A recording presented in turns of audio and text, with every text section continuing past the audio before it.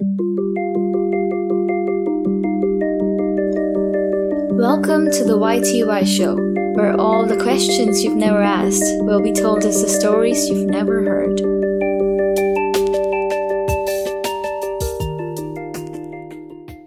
Hello, everyone. This is a podcast on homeopathy. I'm pretty sure a lot of people have taken homeopathy till now. I was a major believer of homeopathy during my childhood. My parents still are. They do use homeopathy. And slowly I kind of understood what homeopathy was. But then in this particular podcast, I was able to do a pro homeopathy debate against a family physician who I met. The physician wanted to remain anonymous, so I cannot reveal his name. So we had a really good debate about pro homeopathy versus a pro allopathy or pro regular medicine, and trying to see if homeopathy can fit in somewhere. Does it make sense? Should people use it? Try and find out. Hope you like it. Thank you.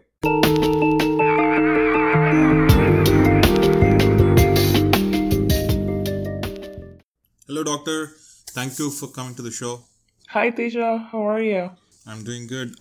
So to give you a brief for the listeners, to give you a brief understanding as to what we're going to do today, we're going to have a small debate regarding homeopathy, and so it's going to be a pro homeopathy versus a pro allopathy or practicing allopathy debate.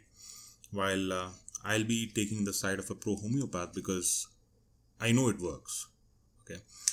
So, and I know it might sound funny, but then, yeah. So, my own wife is an allopath and she's an allopathy medicine practicing doctor. So, but then I've seen the effects of homeopathy and I would like to talk about it and talk pro about it. And hopefully I'll have a decent debate about you and you'll be able to convince me about certain things and I'll be able to convince you about certain things. Yeah, I think both of us can learn. So let's see. So, thank you for being on the show, first of all. My pleasure. So, the first part is that, Dr. Hahnemann, who sounds very close to the Hanuman that we have in India. Then Dr. Hahnemann, who was like I don't know if he was a doctor or not, but then, yeah, Mr. Hahnemann, I could say, who was a German scientist who basically was really unhappy with the conventional way of medicine that was already working back then. Okay. And this is during like the 1700s. And so Hahnemann, he took this branch of or bark of the cinchona plant, which kind of has this substance called quinine, which is currently also, or might not be currently, but then it was a very popular malaria, anti-malaria medicine for a long time. So when he took quinine, he kind of, in smaller quantities, he saw that he developed the symptoms which are similar for malaria. And then he came up with the concept of like cures like, or likes cure like. So whatever that causes a particular symptom could also cure that particular disease which causes a similar symptom. So here I'd like to take my stance that, even in the modern day medicine, you have vaccines, which are nothing but likes, which are given to the person in a smaller, lower dose concentrations, which eventually create a good response against, antibody response against a particular virus or a bacteria, giving us lifetime immunization against it. So there you have the evidence of likes cure like. What are your thoughts about it? Right, so definitely using quinine for malaria was a very good choice. Definitely vaccinating is a very good thing. The thing is, when you say like cure likes and that it came from homeopathy, the like in that term is very generalized. I mean, you are talking about quinine treating malaria. Quinine may or may not cause fever. So quinine, when we give it to patients, it doesn't cause fever, but it kills the bacteria. just because something's causing fever, it doesn't have to clear some organism which causes fever. I mean, if you really think about it, physically, in physical sense, in biochemical sense, in microbiological sense, it does not really make any sense. And now coming to the topic of vaccines, if vaccines are claimed to be theirs by homeopathy, then I would be the happiest, because all the homeopathy people will go get their vaccines, and that's all I care about.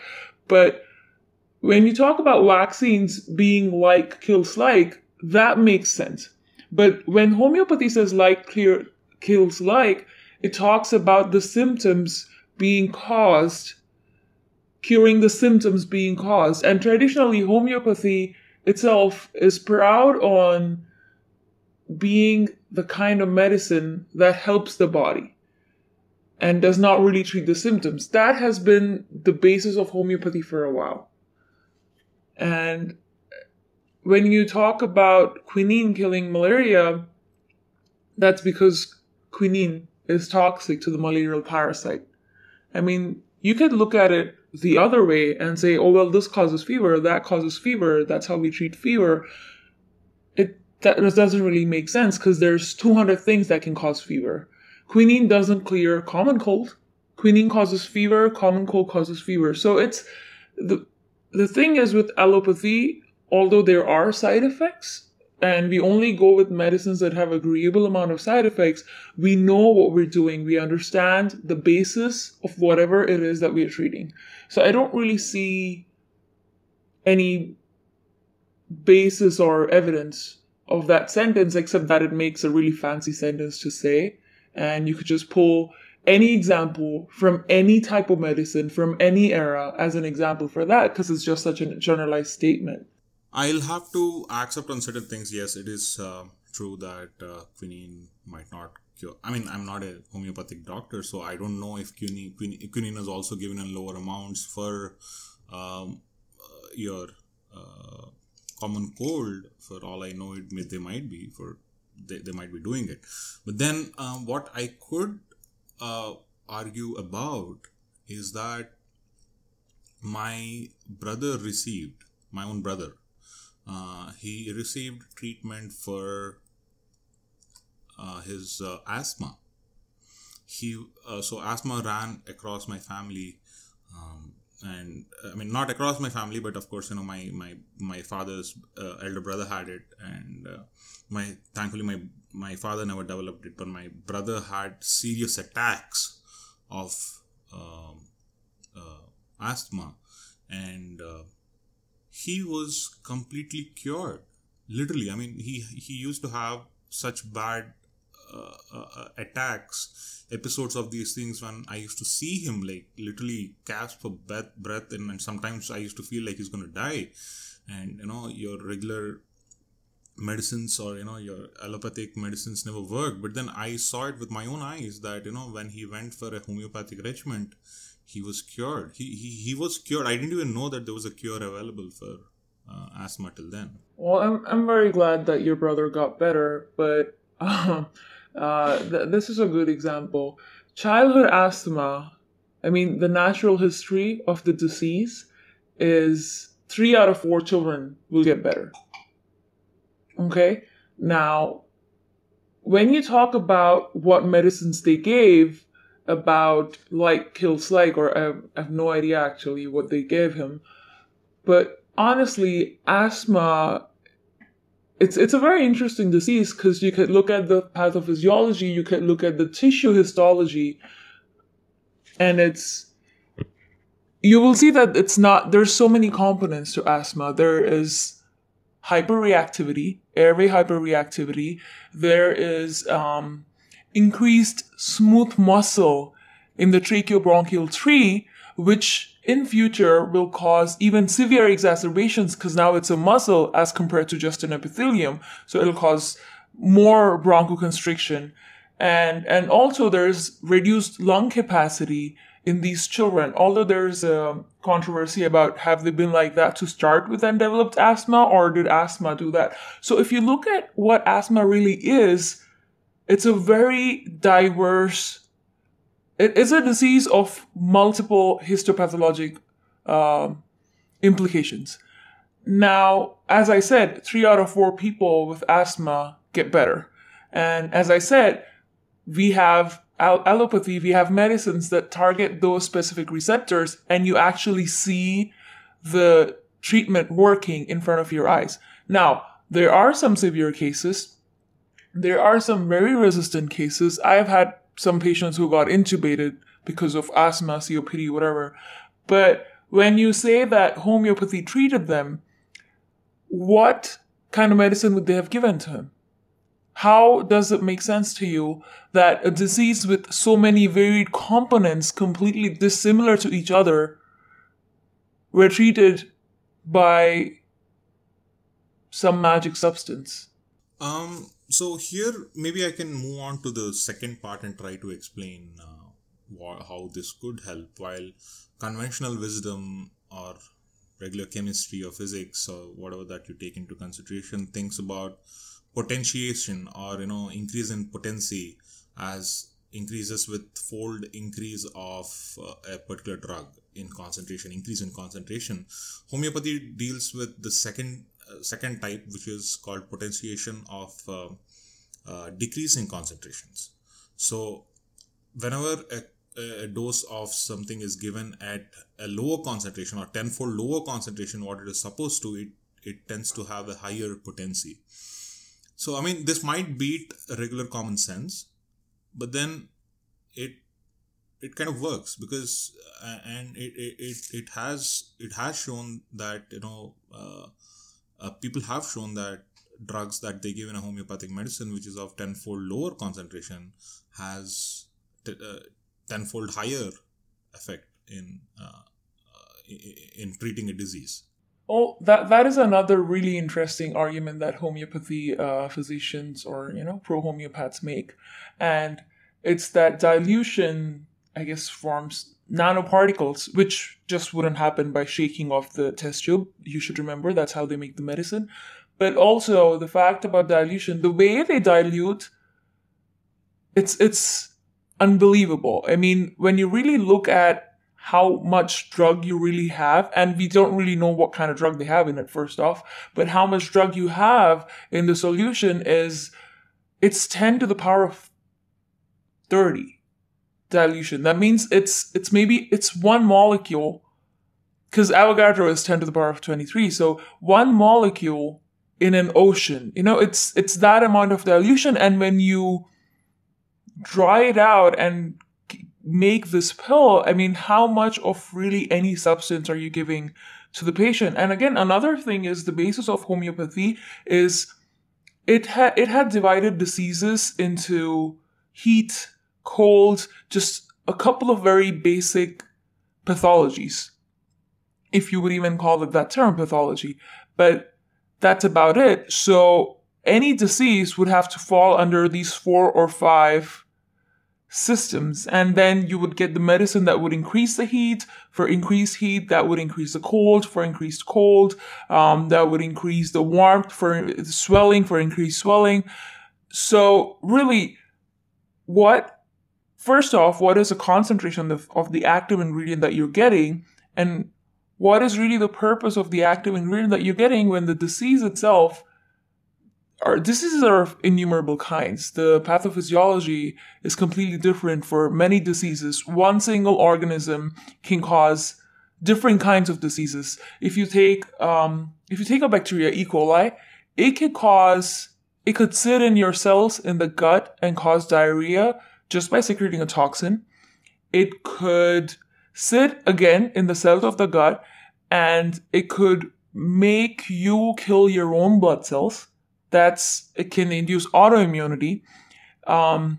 It could actually physically go form abscesses and cause a different kind of disease. So really, there's multiple different kind of diseases, and the doses, honestly, they're different. If you have a disease, if you have an infection in the bone, you need a stronger dose just because the blood supply to the bone is less. If your disease is in the nail bed, it's a pretty well vascular structure, and you don't really need that much of dose or that much of a duration. If the urinary tract infection you have is just the lower urinary tract, then you just need treatment for 4 to 5 days because that's enough. Because the bacteria or the parasite hasn't colonized all of your uroepithelium. But if you have an abscess in the kidney, you honestly need a longer duration. You need bigger doses. So really, all these nano doses and about killing or treating things by its symptoms wouldn't really stand a ground against what really and actually is happening to your body and how much really of the drug you need. So here is where I'd like to introduce something called as the memory of water. Mm-hmm. So there is a theory by the modern homeopaths which kind of explains as to what homeopathy is actually doing in the sense of your potentiation. Is like that water has a certain memory, and this has been kind of proven by multiple thermoluminescence, Raman spectroscopies, and UV visible spectroscopies, and other methods where,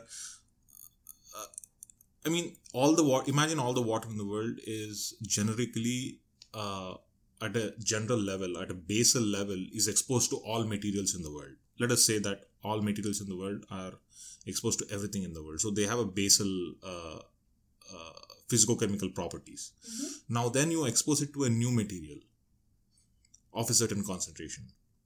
They've seen that water retains this memory. And this particular memory can actually cause physiochemical changes to your cellular mechanisms, indeed causing therapeutic efficacies. And what do you think about that? Wow. This is the biggest issue I have, that's overgeneralization. What kind of effects does that memory of water have? I understand if it makes a chemical sense. But what would it really do to that IgG antibody that is trying to coat this antigen? What would it really do to this TB bacteria sitting inside your lung and just producing all its granulomas? What would it really do to the blocked blood vessel in your heart, which has a lipid core, which has a platelet layer, which has a macrophage layer, which has a plaque which is about to rupture and go physically close the blood supply to your heart? So how would that really even cause any micro or macro change to such a diverse environment? Now, when you talk about water, that's H2O. There's nothing more to water than H2O. And you can talk about how fluidic the water is. You can talk about what the surface tension is, what the boiling point, the triple point. But how would it really affect a cell which just passes through and doesn't really cause much of a change except for the exchange of osmoles? That really does not, because your receptors don't recognize water. What your body receptors actually recognize are either the sodium ions, the potassium ions. They might recognize how much volume you have in your blood vessel. They don't really recognize water except for that one receptor in your kidney tubule, aquaporin, which will let the water go out. And that's the only receptor that really recognizes water, and that's because that's the only job it has, to let the water out of your body. So I really don't see how the physiochemical properties of water can have any biological effect. When I say biological, I mean microbiological effect, or on the molecular level, on the receptors, or on even the surface of the cell. No, I do understand what you're trying to say. So there are 2 points that I'd like make here. Number one is that, think about quantum mechanics. It doesn't make sense in the common. When common sense doesn't make any sense when you think about quantum mechanics, and quantum mechanics doesn't make any sense when you think about common sense. So, maybe what you're saying is true, but then maybe we don't even know how these things are working. Maybe we are just in this state where we are yet to understand how these things are working, because there is an evidence which the earlier study kind of reported inhibition of degranulation at ultramolecular concentrations of IgE, sorry. And when these same experiments were conducted with like higher amounts of IgE, they did not see that happening. And they repeated that with ultramolecular dilutions of histamine, which showed positive results, while it did not show positive results at higher concentrations. So, I mean, and these are all in vitro. I mean, so we're not even taking into consideration a human's placebo effect that came into picture. So maybe we don't know. Do you even take that as a possibility that maybe we don't know? Well, definitely. I mean, I have not studied homeopathy, so I don't really know more than what I have read in just like the introduction textbooks, I guess.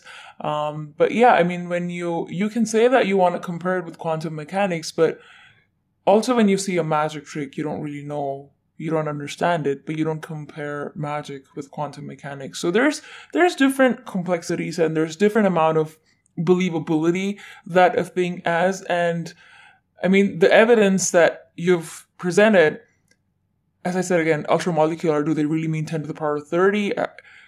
That depends. But if they are trying to put out evidence, that's great, because we would rather do an evidence to evidence presentation than just have faith versus science, which I don't really think should be on two different sides of the arena. Were the studies at any point, do you think, were they sponsored by the homeopathy people who are interested in? Because even I see studies in my medical profession, and I take all of it with a pinch of salt. There's multiple variabilities that I have to look at before I actually understand if this guy is just blowing the drug capabilities out of its proportions, or if it actually is something that would work for my patient. So do you know what kind of credibility these studies have? So this is where I'd like to introduce some amount of scientific evidence that, not some, in my opinion, from what I've read. So there have been technically 105 clinical trials that have happened since the 1990s. So, and based on these 104 or 105 placebo-controlled, randomized controlled double-blinded trials. I hope you know. I mean, right? So I can explain each of those parts. I guess placebo is basically a non or like a pseudo drug. I mean, so it is not a drug. It is just given to the patient in the sense that it is a drug and it is curing you. So I mean, so when a patient takes a drug, he thinks that it is the same thing. So it is like it is a pseudo drug, like giving sugar cubes. Then double blinded basically means that neither the patient nor the physician who is administering the drug knows whether they are getting placebo or the real drug. So both of them are blinded on this, right? So I'm just trying to define the terms here. And randomized basically means that no one knows who's going to get what. So there are like 3 levels of, or maybe I might be wrong.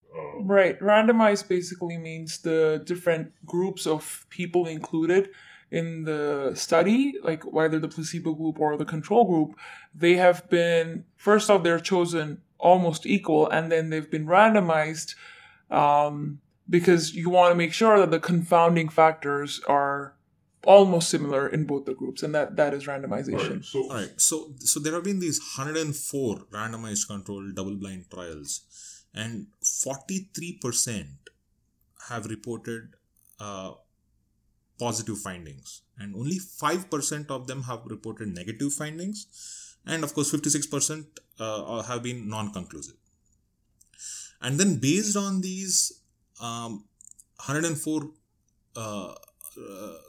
trials, clinical trials, approximately 190 peer-reviewed papers have come out. Peer-reviewed basically means that, when you write a paper and you try to publish it, your peers in the group, they see what you're writing, they understand what you've done, and then they put you through a series of revisions of the paper if they like it or otherwise reject it. So a peer-reviewed paper, almost 190 peer-reviewed review papers have come out on these 104 these things, discussing various aspects of all these clinical trials, out of which about 41% agree with what is happening, and about 54% were non-conclusive. They say that it works, it doesn't work. They're not sure, and only another 5% of these review papers that have come out think that it doesn't work. And so there is evidence. So if you talk about evidence, whether this works or not, and clinical trials are not cheap. There are millions of dollars of money that is put into the entire thing, and millions of dollars given to patients who are taking it up, millions of dollars given to doctors who are conducting them, and it's a lot of money. People have spent serious money, and they have shown that 43% have reported positive findings. That definitely is not a bad number, and I do agree with you that maybe homeopathy does have a more difficult time producing trials because they don't really have that much of a funding. The government is not really with them. UK, I think, just withdrew their funding and support for homeopathy, which is the origin of homeopathy. But maybe there is more. I would honestly love to see a third-party, non-biased person doing the trial rather than have people who practice homeopathy do the trial. Some governing body. And I would want to think, why would the UK government stop funding? If you think about it that way, the UK is one of the only places which has a full-fledged government homeopathy hospital, Royal Academy of Sciences. Right. So, okay, and of course maybe they withdrew, but then what you have to understand is that FDA in the United States has put out a poll asking people if they want to be allowed to have these things, and an overwhelming 80% of them said yes, they want. Right, definitely. No, I do. When you say that, this is something that you don't understand, and would you believe in something that you don't understand? We do. We honestly do. Allopathy never says that you cannot do anything by yourself and you always need our drugs to do something. We say, yes, your body can heal yourself, but sometimes it needs help. And we do completely believe in the effect of placebo. We have done trials where we don't know why, but people, even something that is as measurable as hypertension, gets better when they get a placebo drug. So we do believe in placebo, and I would also like to believe that homeopathy could be a source of relief, a source of treatment with less side effects. But I have had some unfortunate encounters with people who've taken homeopathy, and I am not ready to lose my patients to something which hasn't been proven yet. Just like I wouldn't give an experimental drug to my patient, I still consider homeopathy to be experimental, which is sad because it's been here for so long. Then maybe if they get more funding, if they're able to do more research, and again, which is not sponsored by the homeopathy organization itself, then that would definitely be helpful for people and for us, because maybe there's some other solutions that we can give to patients without putting them through side effects. And especially if people believe in it, it has a higher chance of working. So I do definitely agree that we should help them get more studies. Absolutely. I guess I agree with you on that. And to finish that part of clinical trials and the scientific evidence behind it, 9 out of 35 cases, based on the 104 clinical trials that I've run, they've kind of, I think, run against 35 different disease types or whatever. And they've shown that 9 different types of diseases, which include different types of allergies, upper respiratory tract infections, childhood diarrhea, post-operative ileus, rheumatic diseases, seasonal allergies and rhinitis, and vertigo. These are like completely curable using homeopathic medicines. That is very interesting that you actually brought it up. The diseases, most of them that you have mentioned, what we do is symptomatic treatment because we know the natural history of those diseases is they have to get better. So what we do, honestly, also is symptomatic treatment. So as long as my patients are not running to homeopathy for cancers or for AIDS, as long as it's these diseases which we know are treated by symptomatic management unless they get really bad, maybe it's a good alternative. I just don't know if the treatment is as complex as the disease needs it to be. No, another thing that you have to understand is that, this is something of my own personal this thing, and I can give you a statistics behind it. Whenever I've been to a homeopathic doctor and I've tried to talk to him, he spends at least 20 to 30 minutes with me, and he asks me about my health, my overall functioning, what I think about, how I sleep at night, how my personality is affecting my mood changes, and how stressful my work is, and he kind of takes all these personalized individual traits or characters that I'm suffering with. Maybe I just went there for a headache. Then he kind of takes all these things into consideration when he is formulating a drug for me. While when I go to a allopathic doctor and I tell him, boss, I have this disease and I have a headache, I've never spent anything more than 5 minutes at a allopathic doctor. Unfortunately, that I think I have to agree with some part of it at least. It really is difficult in this day and age. I have worked in both a third world country and I've seen the kind of restrictions that we have there in spending more time with our patients, and that's the sheer volume of patients pouring into the clinic. And somebody behind this patient's bleeding, somebody behind that patient's short of breath and is not oxygenating. So it's just so many things. Somebody's crying in pain. So in a third world country, in a resource poor country, it's the sheer volume of people. And when you look at a resource rich country, you would expect that a doctor would be able to spend more time with his patients. But I am not really sure who to put the blame on here. Maybe the doctors, maybe the government, maybe the patient himself.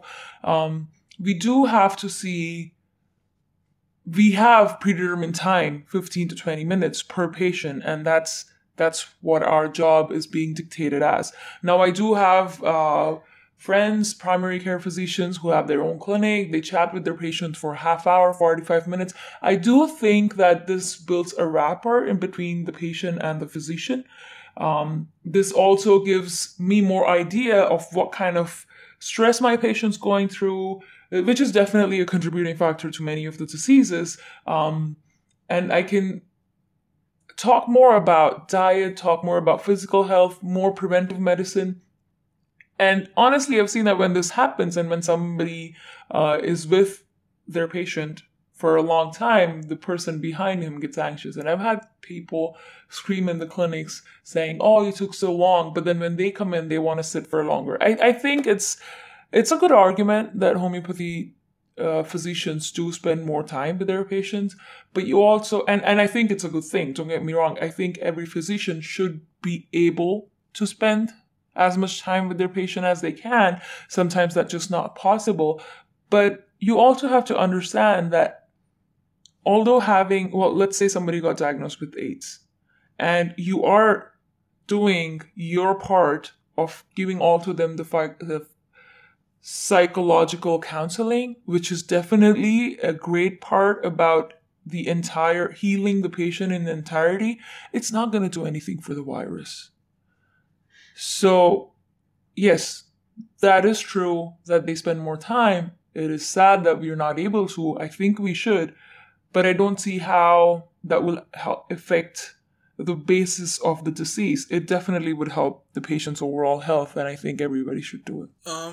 And based on this, maybe I can push allopathy here, and I can ask as to what allopathy has, technically speaking, done for us. I mean, if you look outside, starting with antibiotics, you created superbugs. I mean, the allopathic industry has created superbugs like MRSA, or I don't even know a lot of varieties of them, but then you created these bugs which are resistant to a lot of different things. You created these cancer cures which are dangerous for us. I mean, doxorubicin literally kills a person when you give it to them in higher doses. For all we know, the entire cancer treatment is a hoax, and it's something that is run by the bigger organizations. If you're trying to say that homeopathy is a type of medicine that is run, or the clinical trials are being run by the homeopathic organizations or companies which produce homeopathic drugs, I can always argue that cancer drugs are run by organizations. There are multiple better drugs that are available, and maybe they're not using it. And allopathy is full of side effects and horrible treatments at the end of the day. And how do you support that? I actually am very glad that you brought this question up. I see the negativity towards the end of the question, but when you did start, you said, what has allopathy done? And just like how Hillary Clinton gets really happy when you ask her, what have you been doing for the last 30 years? I'm also going to do a little shimmy. But, let's look at what has allopathy done. Polio has been eradicated. Smallpox has been eradicated. Guinea worm, there's about 126 cases reported in 2015, almost eradicated. Especially in the first world countries, there are so many more diseases that have been eradicated than in a third world, eliminated, I should say, than in a third world country. So yeah, allopathy has done amazing. If you look at the longevity, from 45 to 50 years, people are now living to 102, which is great. And now when you talk about the side effects and also about the superbugs that have been created, again, I have to say, we all should be glad that we are in this era where allopathy has given us so many things to work on. But definitely you have to understand that doctors in allopathy are human too. So we do get excited when a new drug comes up, and we sometimes don't know the full implications, but we can't really hesitate waiting for a 10-year-long result, although we do. Most of the times we wait for more than 13 years for side effects, but we do have, because we have patients dying in and out every day, so we do have to treat them with whatever information that we have and we deem safe. And with this process, although it is very unfortunate, when the antibiotics started and people started using them left and right, definitely we have created resistant organisms. But I don't really see, it's hard to say that it was preventable. It's hard to, because when you look back, your vision's 2020, but now, if we were in the era of the start of antibiotic, it was magic. People were dying. Meningitis had a 99% death rate. You would die. There's no doubt. But nowadays, the only disease that has that high of a death rate is rabies. And nothing else really. Even tetanus, we're able to bring some of them back. We're able to stop the disease. So we had to do what we did. Maybe we should have done it better, but people did use a lot of antibiotics when it came out because it was saving lives everywhere. Now we understand that we shouldn't be using antibiotics for a viral illness. We shouldn't be giving it for somebody who has a cold. That is the ethical way of practicing medicine. But I would say there are a few bad apples in every in every field. There are a few bad apples in every form of life, and people do still overuse them, and that has put us in this very serious situation of multi-drug resistant organisms. MRSA is a very bad thing. It's also the least worrisome because we still have a lot of antibiotics to cover MRSA. There's VRE, vancomycin-resistant enterococci, there's multi-drug-resistant organisms, and we have to keep coming up with more and more antibiotics because you never know who's going to get affected by these resistant organisms. Can we do something to change it? Definitely. First off, as a patient, if I were a patient, I would not keep asking my physician for antibiotics if they said I do not need it. You would not believe how much difficulty I have telling my patients that, hey, you do not need antibiotics. I don't think you should. They're angry. They keep calling my clinic. They go to a different physician. So a lot of times, people who cannot afford to lose business, because again, this is their way of life, this is how they feed their family, they do give antibiotics, which is completely unethical, but they do. The other thing is, it's more on the pharmaceutical side about preventing resistance, because if you see, especially around the pharmaceutical companies of drugs, especially antibiotics, wherever they release the effluent, they're supposed to treat it. But most of the times, wherever they release the untreated effluent of the factory, the amount of resistance in organisms there is unbelievable. People have not been affected in an epidemic so far, but definitely people in those villages, in those areas are getting affected. They're dying, and it does not look good. But again, you have to understand that doctors are different from drugs. Doctors are different from pharmaceutical companies. We do not get paid from pharmaceutical companies unless you're of a particularly low moral value, but we don't get paid by the drug companies. We do get paid by the hospitals, but that's because we're doing our job. And definitely there are a few people who would bring in more patients to the hospital and improve their income and all that. But most of us are also in the same path as you, trying to understand which drug is better, which is not. And we hope and pray every day that our patients don't have those multi-drug resistant organisms. But it's a sad thing, and it is happening. But that shouldn't pull you away from all the amazing things that allopathy has done, including treatment of cancer. Now, when you bring the cancer part up, that's definitely a topic for discussion for itself, but for another podcast. But I do agree that there could be some politics behind developing techniques, definitely not homeopathy, but developing techniques which are going to treat cancer in entirety without having chemotherapy. But I don't believe we are at that point yet. And the pharmaceutical companies that produce the cancer drugs it's a multi-million-dollar industry, and they are powerful enough that if you have like a sci-fi mind and if you think that they are impeding the development of this non-drug related treatment for cancer, they may as well. I am not sure. But when my patient comes in with a breast mass of 4 centimeters with mets to her bones and has 2 kids to herself and she's 45, I have to treat her. And when I see that a metastatic disease, which was killing patients, now has a mortality rate of 30%, in a survival rate of 70% in 5 years, that's an amazing number. And if I can give that to my patient 7 more years of life, at least 7 more years of life, I will give that drug and I will treat that patient. That's where I stand. And I would be happy if there is a drug that comes out, a non-drug related treatment that comes out for cancer. But right now, this is what we have. And until that comes in, this is what doctors are going to do to treat their patients. Wow. Thank you for that. I guess you opened my eyes in certain sense.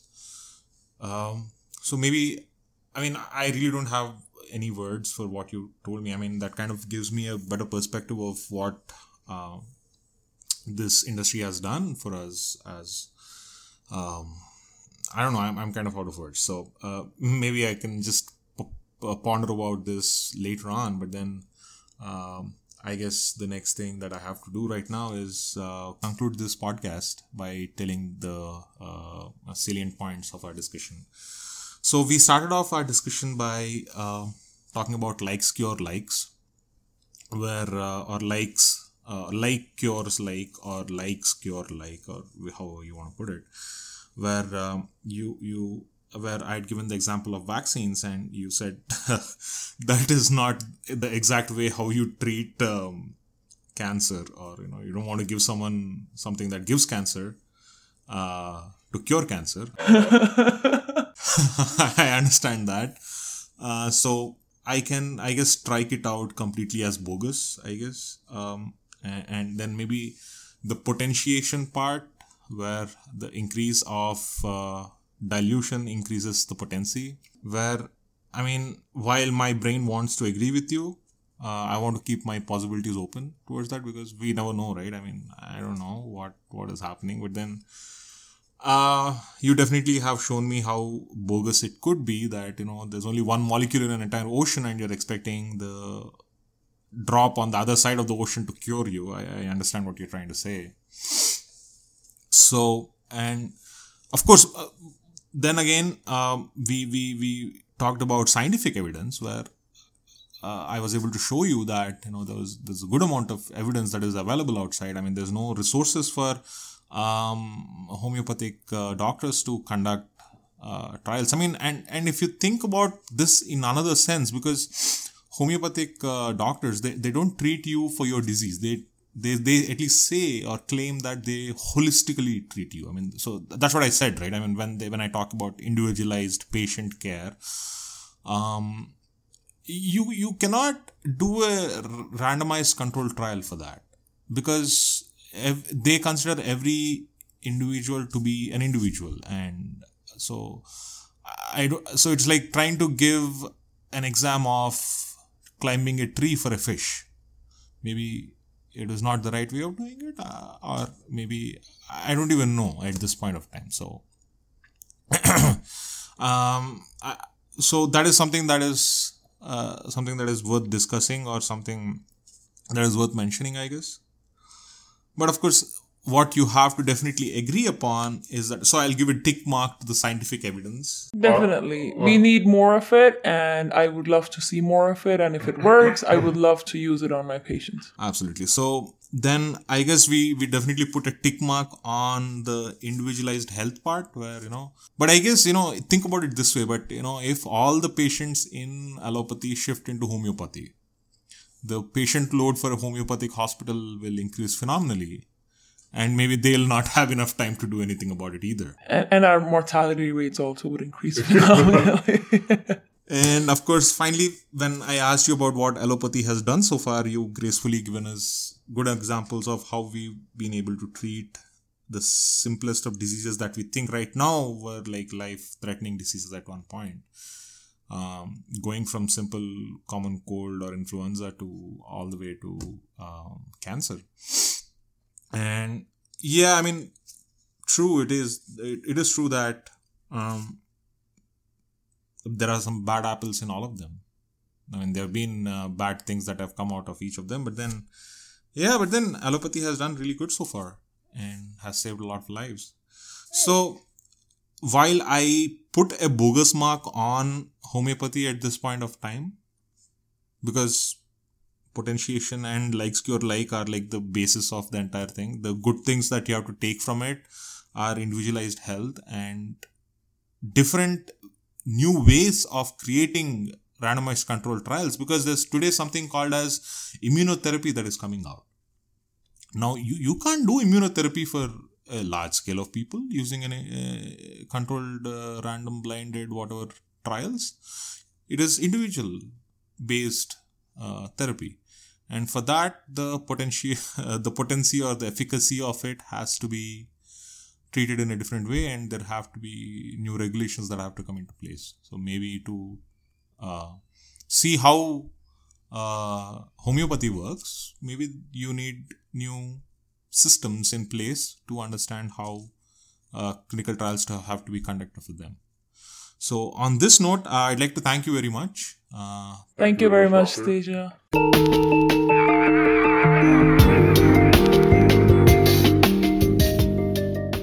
This podcast was brought to you by Colgate, Close Up, Mercedes-Benz, BMW, Samsung Electronics, Ambani, Tata. No, this was all just me. So please like and subscribe so that I can make more. Thank you for your support. Bye.